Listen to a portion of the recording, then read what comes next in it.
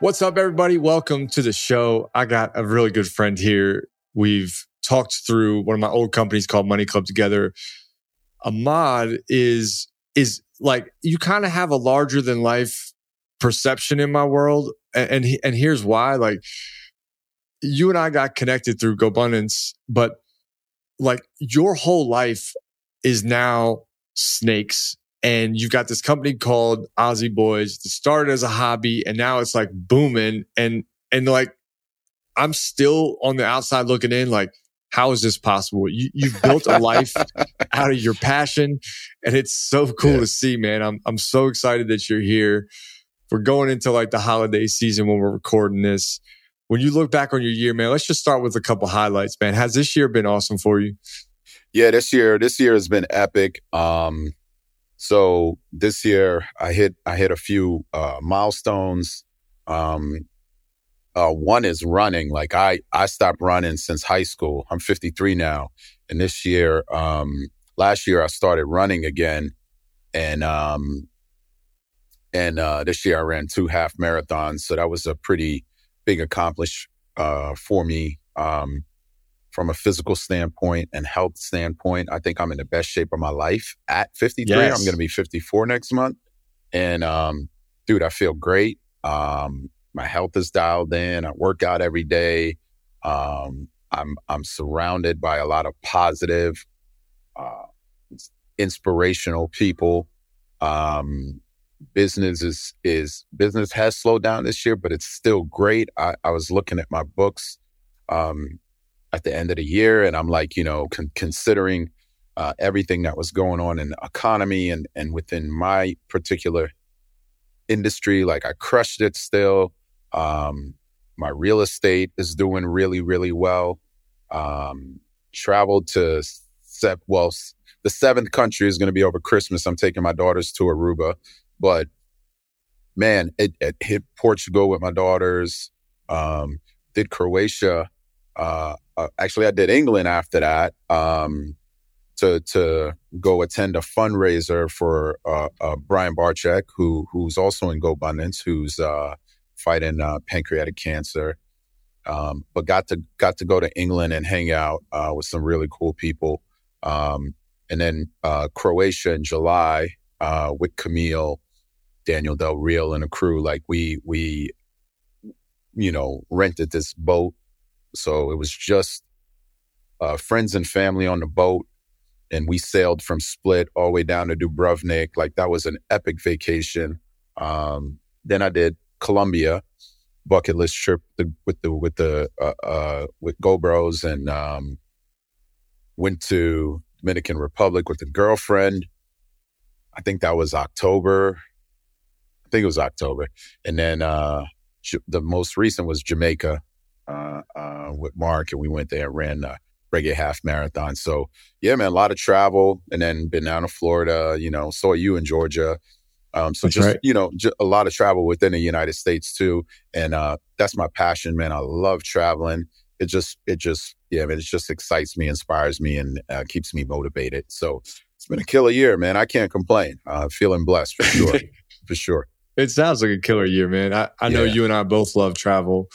And when you start to get out in the world, I think it gives you a sense of appreciation. At least I find that I was just in Brazil recently, and when you're somewhere else away from what you know and the way culture is, you sort of get to look at yourself a little differently in the mirror. What's something that maybe all that travel showed you that you have really good that you might not have noticed if you didn't leave the States? Every time I leave and go to another country, it just gives me so much gratitude and appreciation for living in the United States. Like, travel is great, and a lot of these places are beautiful and interesting, but like you go to Colombia, you go to Croatia, you go to these beautiful places, but the economy that we have here, the infrastructure, the safety, everything. I just think we're blessed and we're lucky to live in the United States.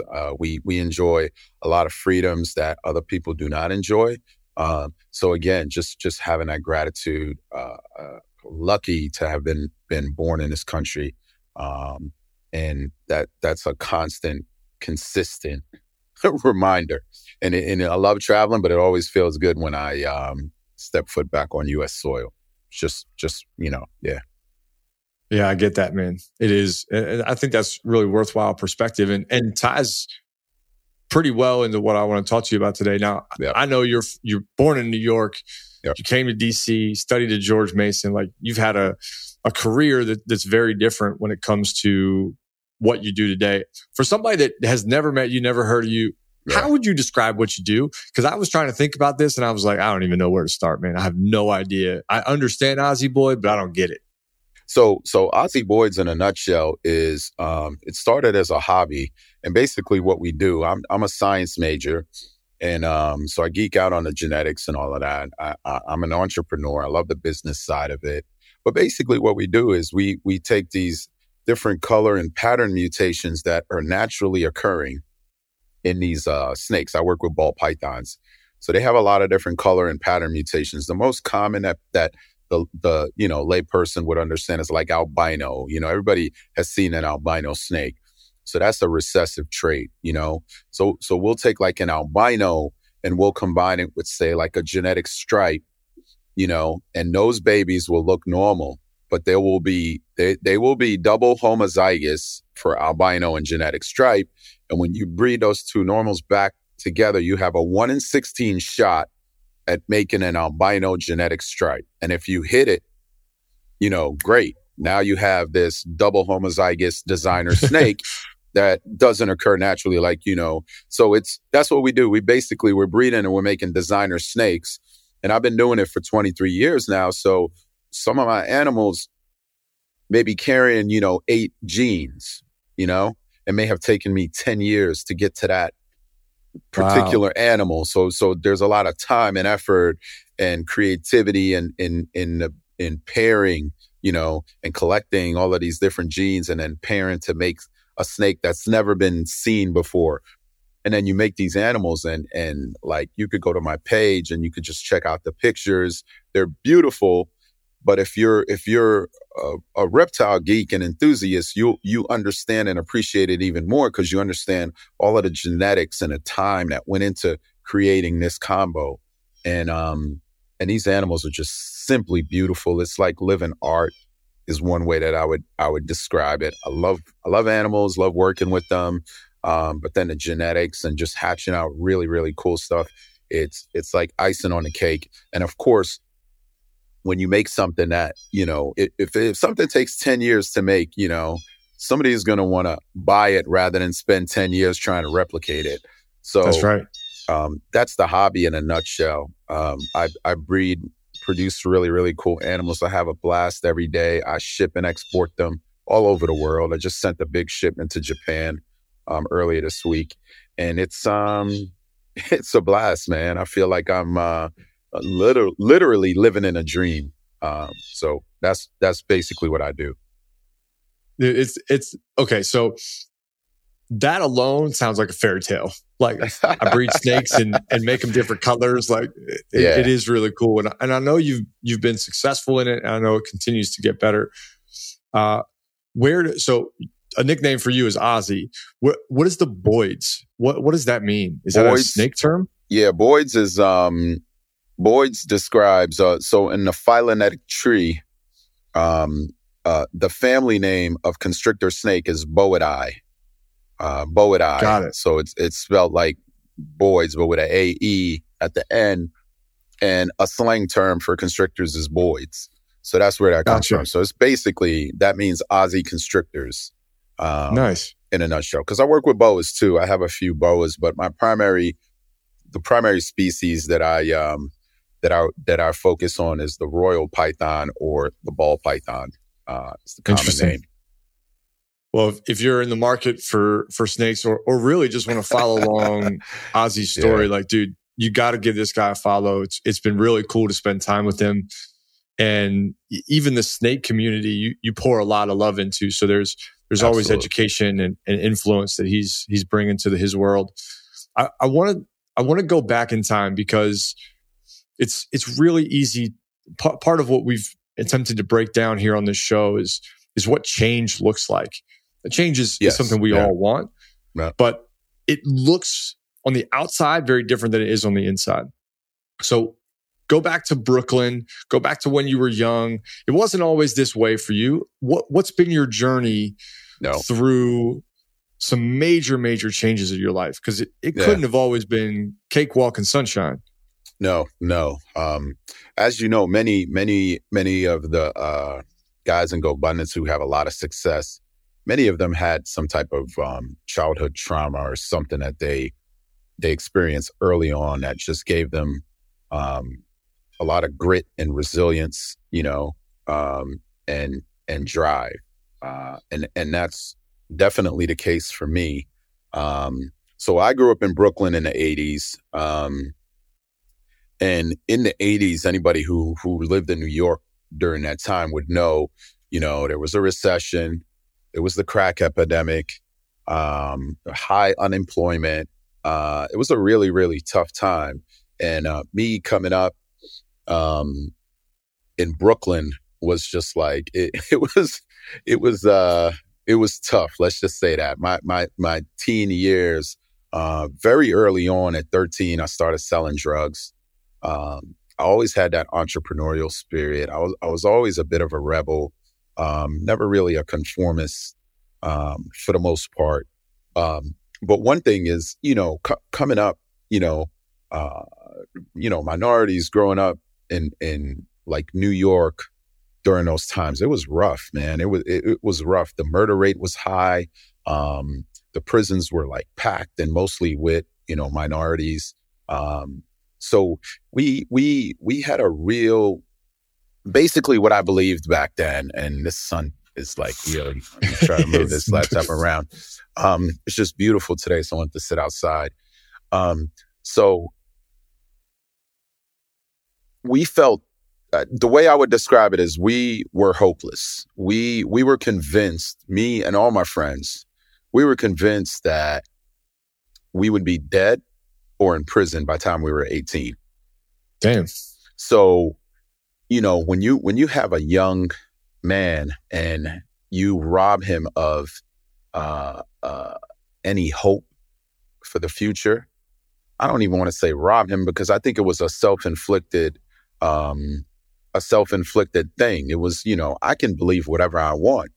And again, now that I know what I know about the power of mindset and stuff like that, and the power of beliefs and self-talk, I now realize that basically we created this future, this reality in our heads, and we made it become, because we believed it so strongly, it became a reality.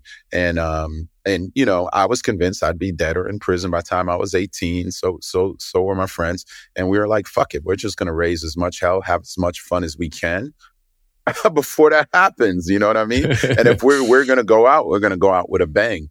But, unfortunately at the time, like I didn't realize that was really a victim mindset. It was definitely a self-limiting belief. And guess what happened? Me and my friends, we ended up dead and in prison. Me personally, luckily, I ended up in prison. And I say that luckily because it was a blessing in disguise for me. God, like I was like from 13 to 17, like I was running the streets hard. I was hustling. I was fairly good at it. I just, I'm a good business person. I know how to make money and just think outside the box. And unfortunately, I did really, really well with it. And then when I was 17, I got locked up twice. So, the first time they gave me probation, and then the second time, that was a probation violation. So I ended up, for the next year or so, let me move here because this sun's just following you. If you're listening and don't have video, the sun is just glowing on Ozzy's, like wherever he goes, the sun is just chasing him. It's great. So anyway, man, I got locked up, and the prisons were so overcrowded, like, especially the adolescent facilities, because all of the teens in my hood we were just running wild, man. And the crack epidemic made it so easy to like make a lot of money. And it was just like the wild, wild west in my neighborhood. And, Wow. and so I get locked up, and the prisons are so crowded. Like, we're supposed to get 1 hour yard time every day and stuff like that. It was none of that. It was pretty much locked up in a cell for 23 hours and 15 minutes every day. We got yard probably once a week. So I joke about it now. And I honestly believe it was a blessing for me, because it was like a meditation retreat for me. I was in that cell, and I could not hide from myself. I could not smoke weed. I could not distract myself. The only thing I could do was exercise, read, and self-reflect. And as I sat there, the first few weeks, I was just going crazy. I thought I was going to lose my mind. And then I started to just like get into a routine, and almost like a meditative. I wish I knew how to meditate back then. I think it would have been very beneficial. But I started to realize that, like, I realized like everything that I was doing, like outside and my friends, like it was insanity. And I, that's when I came to realize, I'm like, I'm not a gangster. Like, that shit is not in me. I feel bad. I have a lot of guilt for the things that I've done. And even though I was 18 at the time, I still knew deep down in my heart that I wasn't living a good life, and I wasn't being true to myself. And I was just going with the flow and allowing the environment that I was in to influence me. Fast forward. So, I get out, I get back home. I did a year.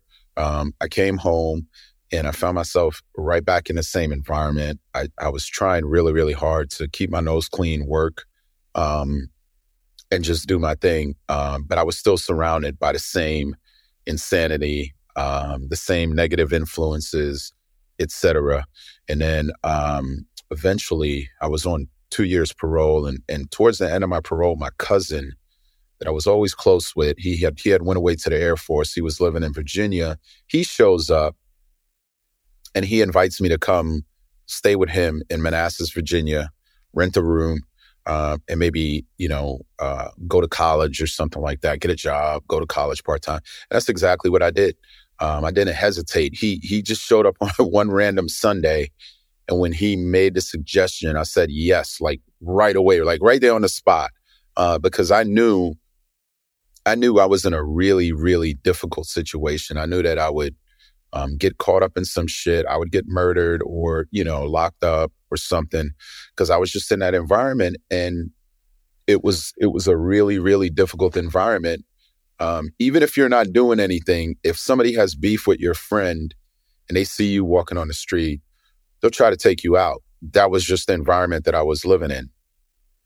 And a lot of times when you're going out on the street, it's like, you don't have a license to carry, but if you don't carry and you get caught by some dudes and you're unarmed, you're a dead man. So it's like your decision is, do I carry and risk getting locked up, or do I not carry and risk getting murdered? And that's essentially what it was like growing up in the hood. It was pretty harsh. So my cousin, essentially, I tell my cousin now, like, bro, you saved my life. Like, you literally saved my life.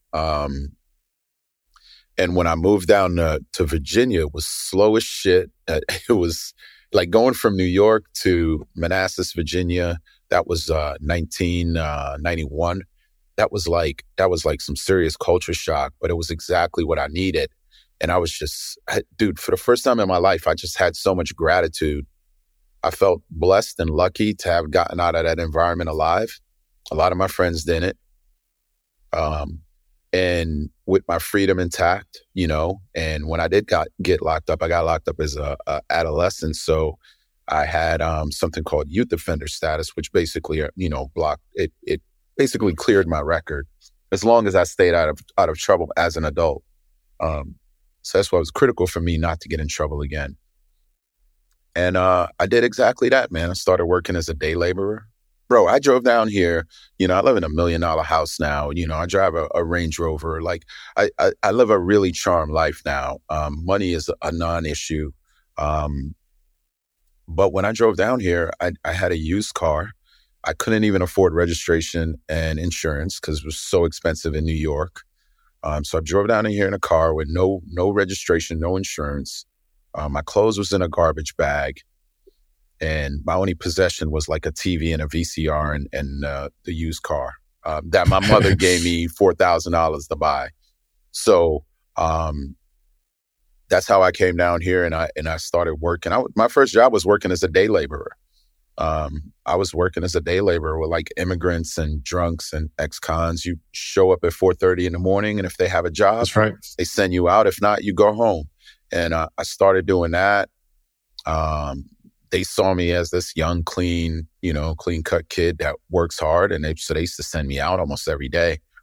And then I eventually got a job working as a security guard. I enrolled in Northern Virginia Community College, got a 2-year degree. Then eventually I transferred to George Mason. And again, just, working full-time, going to school full-time. And I think the biggest change for me was that mindset change. I went from victim to somebody who took responsibility for their behavior and their actions and the situation, that I was in. So when the opportunity presented itself, I fucking left, and I was determined to make the most of it and work hard and turn my life around. And that's exactly what I did. And I started working in the biotech industry. Then I started the snake thing while I was, working in the biotech industry, and just as a hobby business, and it kind of blew up. I did really good in the biotech industry. I made it all the way up to director level. I was site quality head at a biotech company here in Rockville, working for Sanofi Pasteur, which is the third largest, pharmaceutical company in the world. So I did really, really well career-wise and business-wise. So that's my story in a nutshell. Man. So a few things that really stand out in that.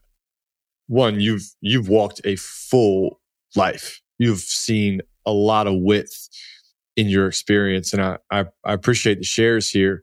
It also speaks to a tenacity that you have and a willingness to change. You've gone through a lot, and experienced a lot. It also sounds to me that you've had to consciously say, okay, I'm going to make a change. No matter how uncomfortable the change is, I'm going to make that change. Is change something, I know you now, so I can easily surmise that change is something that you look for. But was it always like that? Or did you have to really strap up and say, hey, this is going to be uncomfortable, but I'm going to make this move down to Virginia. I'm going to get into a new field. Yeah, I was always tenacious, and I was always trying to, improve my situation. Unfortunately, early on, we felt like the only way out was by selling drugs, and all that we complained about how awful our neighborhood was and how dismal our prospects were. We ended up contributing to that and becoming a part of the problem rather than trying to find a real solution to do it right and clean and maybe encourage other people to follow in our footsteps. But we were just going with the flow with everybody else around us, and it was just pure insanity. So I've always pursued change. I still do now. I think I've gotten better at it. And, like when I quit, in 2017, when I resigned from my biotech job, from my director level position, I was seeking change. That was all about change. I was making over $200,000 a year. It was a good job, but I was overweight. I felt like crap. I was burnt out. And I wanted to get in shape. I was 235 at the time. I'm at 187 now. I'll be probably like around 180 I'll commit to you probably by February. So I'm cutting some more Oh, fat I like now. this. I'm working on adding some lean mass and just being super fit. No excuses, man. I'm constantly chasing improvement. Constantly trying to better myself. I mean, that's what life is all about, and that's why I love Go Abundance, because it's a group of guys who are facing their bullshit, constantly trying to improve. And it's not just about money. It's about health. It's about contribution. It's about your mental health. It's about your relationships, family, friends, and also living your life to the fullest, the bucket list piece of it, and pursuing that passive income, because that's the key to being able to focus on all of those other things that are important to you. It's almost like you've gone from I can't have anything to I can have it all. Like even the way that you describe that, right? It's got this width to your life now is, hey, I can't have it all. I want to go back to two things that you said. You said, one, we believe that we'd be dead or locked up by 18. And almost by the way that statement was made and the way that you shared your story, you made choices based on that belief that sounded like they almost perpetuated that. That's one. And then you said, I was just going with the flow in my environment, which is one of the most dangerous things anybody can do, right? To not build it for themselves. Yep. So that mentality, which we can label a victim mentality, is an interesting one, because when you're in it, it never feels like you're in it. How did you get to a place where you recognize, like, hey man, this is me. This is something I got to fix for myself? Man, I was again, it was being locked up, with yourself, no distractions, and it just gave me a lot of time to self-reflect, and start to develop that self-awareness that I really never had before in my life. So as I developed that self-awareness, I started to realize and recognize some of these patterns. And I was reading things like I read the autobiography of Malcolm X, and that book really hit me, because you hear about Malcolm X or whatever, but I never really knew his story. And I read about him, how he went from being like a pimp and a hustler and a drug dealer and all of this to getting locked up, and then his life was an example of constant transformation and growth. And first he started out in the Nation of Islam, and he got clean and started to educate himself and stuff like that. And he was being fed like a lot of negativity, white people are devils and all of this. And then he started to outgrow the Nation of Islam. Then he went to Mecca, and he's in Mecca, and Islam is a very inclusive religion. So I'm not a religious person, but like if you go to Mecca, you're going to see white people, Asian people, Chinese. You're going to see, people from every race praying together. And that's what happened to him. And then he said, like, hang on, this narrative of the white man is the devil is a bunch of bullshit. And he started to like break away. But, that ended up getting him killed, I think. He was trying to break away. He was trying to grow. And, when you start to outgrow your circle, that can make people very uncomfortable, nervous. And they'll try and take you down. That's big. Yeah, the wrong circle for sure. Yeah, I mean, and I don't even like when if people start hating on you, I don't even take it personal anymore. Like before, I used to get all pissed off and take it personal. But now that I understand mindset, I understand that a lot of times haters are basically, you're making them uncomfortable with their own bullshit. They don't even realize it. It's totally subconscious, right? Yep. I read that the average person, 95% of their decision is based on subconscious thought, right? So a lot of the decisions we make and the behaviors we're engaging in, we don't even, it's not a conscious decision. It's a subconscious decision.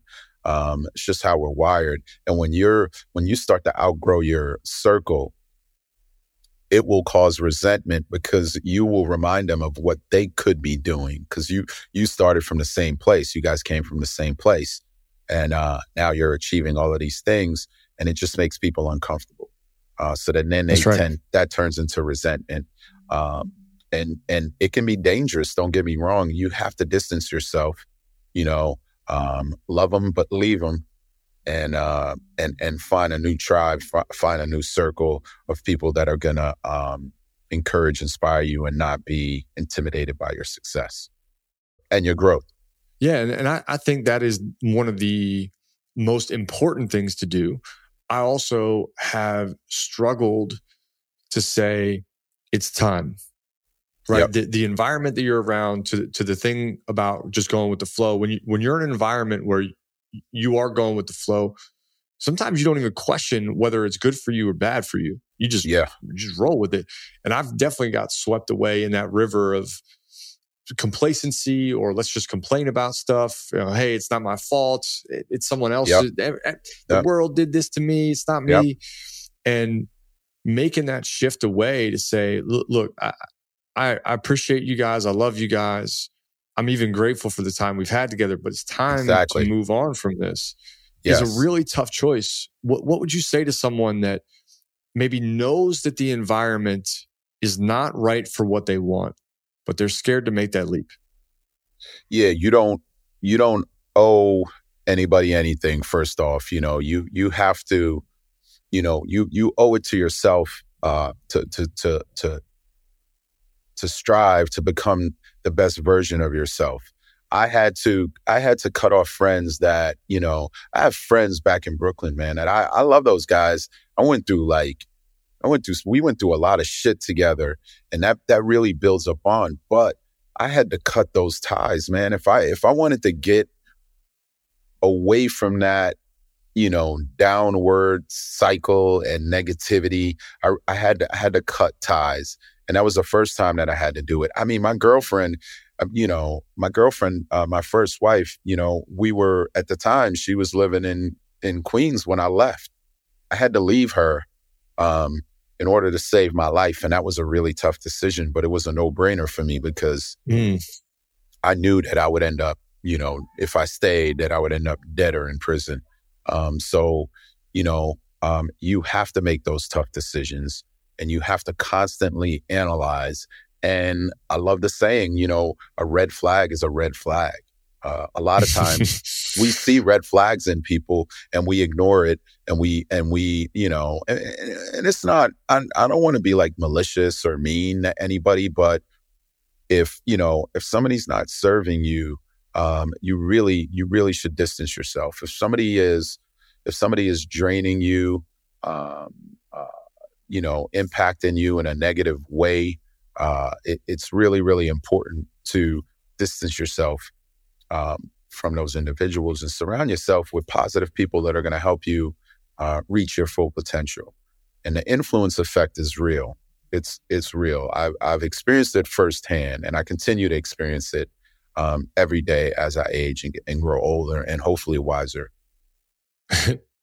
I've been around you long enough to know you got some wisdom. I'm very confident. Yeah. So I hear we've got victim mindset, and then if we paint the other side, let's say victor mindset, right? Yep. Victim or victor. Yep. And I like that. When I'm in victim mode, what's going on in my head is, it's not my fault. It's not my problem. Yep. I can't change it. It's almost like I got no power. I have no choice, no freedom. Yep. I'm just stuck. I'm stuck here, and I'm frustrated. And stuck looks different at different levels. Stuck at maybe 18, like your story is like, I'm never going to make it out of here. But they're stuck even when you're doing incredibly well, where it's like, I'm not going to get to the next level. Yep. This is it for me. Or, I've plateaued and this is the best I can do. Yep. If we look at the opposite, what are some of the mentalities that exist on the victor side? Let's paint the other side so that if someone is stuck in victim mentality, they can start seeing the other way. Okay, so it starts with gratitude. One is, if you just focus on your obstacles and the things that are hindering you, you give those things power. Because when you're doing that, you're ignoring you're ignoring the opportunities. You're ignoring the potential solutions. You're not looking for solutions. You're just focused on a problem. So to shift, you have to have a gratitude. You have to have gratitude first and foremost, because when you have gratitude and you're thankful, it's hard to be negative. When you count your blessings, it's hard to be negative. And so start with gratitude, and then self-awareness. Meditation is really, really good, because the more and more you meditate, and it's meditation practice, it takes time to develop that tool. You have to meditate every day, and you'll just start to get better and better, and you start to catch like this negative self-talk and stuff like that. Once you become aware of that, and you start to identify that, like, where is that coming from? Like, for instance, all my life, ever since high school, I was running, one time in high school, and I got this like really extreme pain in my knees, and I had to stop running, and then my dad had bad knees. And so all my life, like, from my 20s straight until like when I was 52, I would tell everybody I have bad knees. I can't run. Oh man, that's right? a belief right there. So that's a self-limiting belief. And that was a self-limiting belief that I conquered last year. And I started running, and I started doing things like cold plunging and other things to help reduce inflammation in my knees, intermittent fasting, things like that. And guess what, man, my knees feel great. I ran a half in Jamaica last week, fucking crushed it. And I felt great. No knee pain, no discomfort, nothing. I had some sore muscles for a couple of days after the race, but felt great. So again, that's an example of a self-limiting belief. But whatever you tell yourself, your brain is going to roll with it. It's going to be like, okay, that's right. That's the situation, right? So now I tell myself, when I journal, I actually started doing this when I quit. I started journaling. Like in 2018, I think I started journaling, and I would write down, I'm in the best shape of my life. I'm in the best shape of my life. And that was, I wasn't in the best shape of my life at the time, but I am now. So again, it's like when you start implanting those positive thoughts and ideas and visions in your brain, your brain is going to roll with it. And you could accomplish those things. And honestly, anything is possible. That's my mindset now from when I was a teen. Like, I'm screwed, nothing's possible. Anything is possible. Like you said, like, that's how I genuinely believe that. And life is great, man. Dude, I love that concrete example too of like, I can't run. Yep. As soon as we get fixated on a thought like that, it like becomes real. Yep. You start noticing pain. You start inventing pain. Dude, I used to go to the nurse in like elementary school because I didn't want to be at school anymore. And I would pretend to be sick. And then like the next day I would like for real be sick. and like, that's just how it goes. I find that's the power. Fascinating how strong our mind is. Yeah, the mind is powerful, brother. The mind is so powerful. And I think it was Dave Osborne who said, it's a horrible master, but a powerful tool.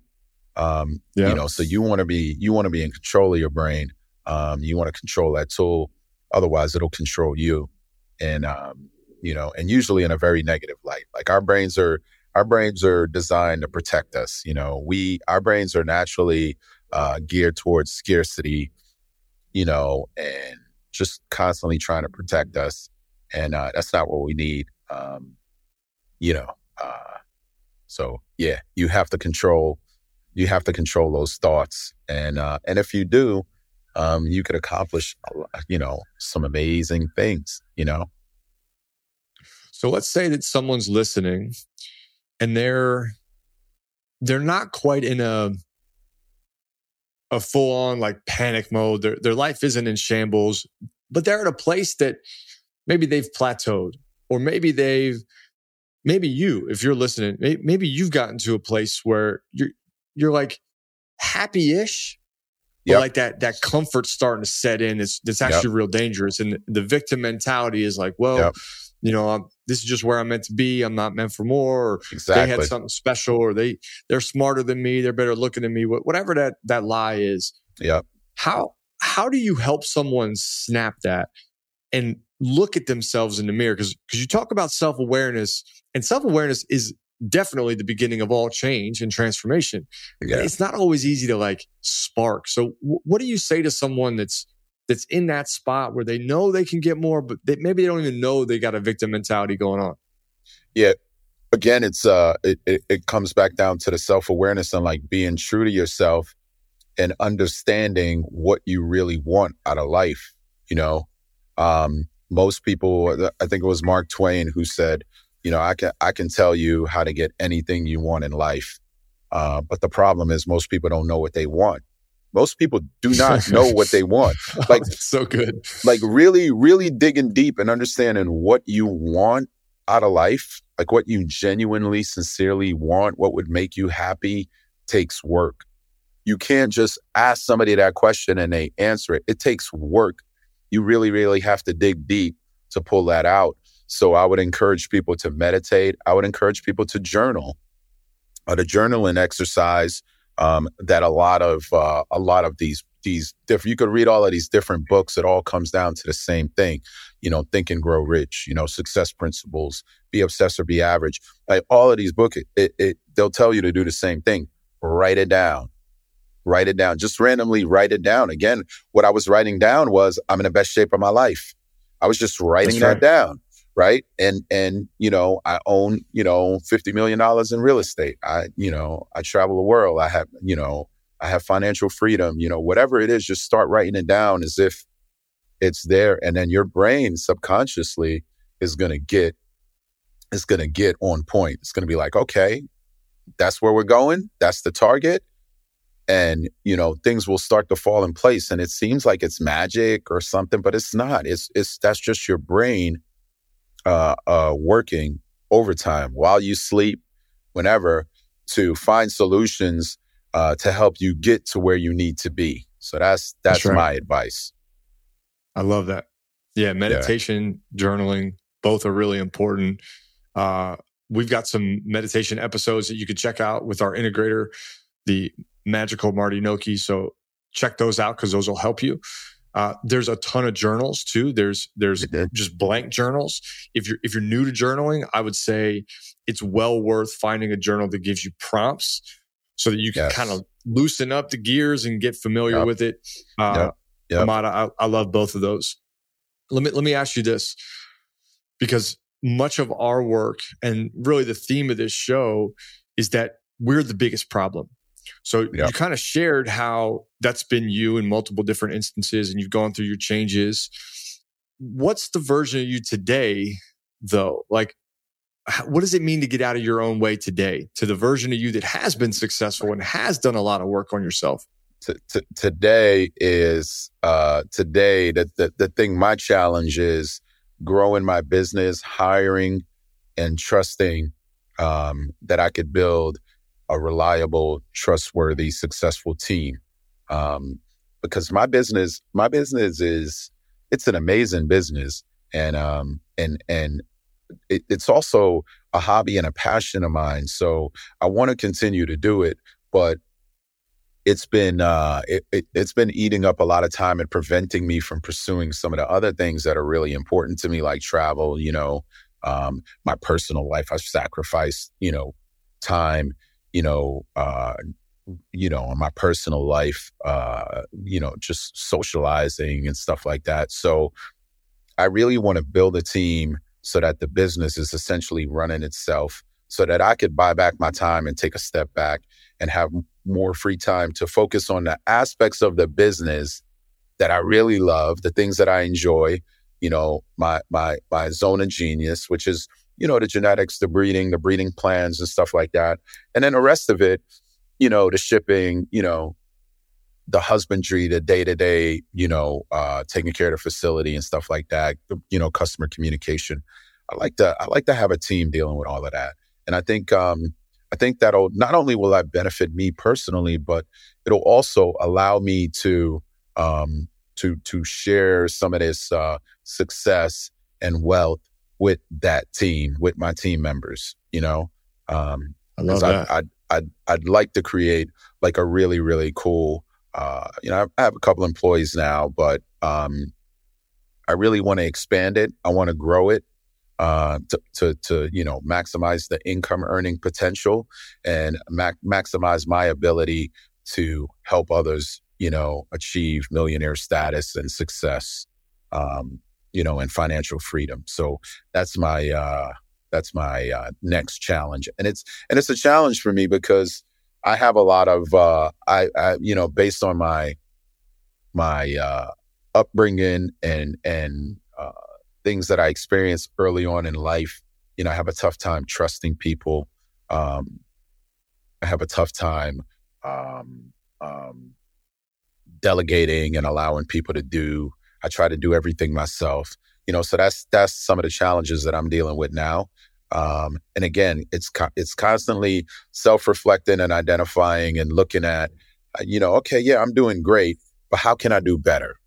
How can I do more? How can I continue to grow my business while increasing my free time, and being able to travel, once a month, or, even have a house, in another country somewhere that I really, really love.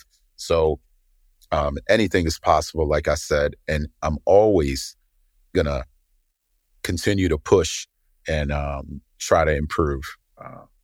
I know that about you, because that's what life is all about. Yeah. Well, if you didn't hear that very closely, I want to emphasize what Ozzy just said. The idea of getting out of your own way, it sounds cliche, and yet even someone incredibly successful says, I got to work on trusting people. I got to work on delegating. I got to work on building this business so that I'm not the sole mover and shaker inside of it. And we think that success, you don't have any problems or that you don't become the problem. And Ahmad, I just really love your openness about that. Yep. Let's both tie this with a soapbox. I'm just going to put this box in front of you. You get to stand on it. Clap, clap. There it is. Pop, right in front of you. If you are standing on this soapbox and the person in front of you needs a little bit of fire, they need a little bit of oomph given by somebody who's walked through the flames already. They're looking at change. They're looking at getting out of their own way and making their life better. But they just need a reminder, maybe something that's on your heart, to someone going through it. What would you say to that person? They're looking up to you and they're saying, I want to be like that guy. What do you say? Yeah. So what I would say is, stop first off, don't ever try to be like somebody else, right? You got to be like yourself, and don't get caught in that, keeping up with the Joneses mentality. What you should be doing is taking a close look at yourself, identifying where you can improve and improving. And as long as you're making improvement, you're heading in the right direction. So, whether it's paying down debt, losing a little weight, whatever, as long as you're improving, then you're successful. Don't compare yourself to anybody else. Everybody's journey is different. So own your bullshit, face it, and every day wake up and just, nibble away at the things that are holding you back, and make sure you're making progress every day towards a better you. That's my advice. Yeah. I don't know that I can say that any better, man. If that doesn't embody getting out of your own way, I don't know what does. As long as you're making improvement, you're headed the right way. Own your bullshit and face it. Each day, wake up and nibble at the things that are holding you back and work towards a better you. Yes, sir. Sir. Ladies, gentlemen, this is the Ozzy from Ozzy Boyds. I think, Ahmad, you've been a really big staple in the local chapter that I got to know when I was living back in Baltimore. But I aspire and really appreciate the way that you own your story and your history, the way that you share that. And the thing that stands out to me in all the notes that I took today, this was something you were sharing when you were going through what it was like in childhood. You said, everything I was doing was insanity. And what really rings to my core about that is sometimes we don't realize that everything we're doing is insanity until we just decide, just the choice to say, I'm going to do things different because this ain't working for me. And when you get to that point, I think life gets really good. When you recognize that you can change anything, you become limitless. So I'm so grateful for your shares, man. Thank you for being here. Thank you, brother. It's good to catch up. And awesome. I hope you have a great rest of your day and good holiday season. All right. Thanks, Aaron. I'll see you soon, brother. Thanks, Ahmad.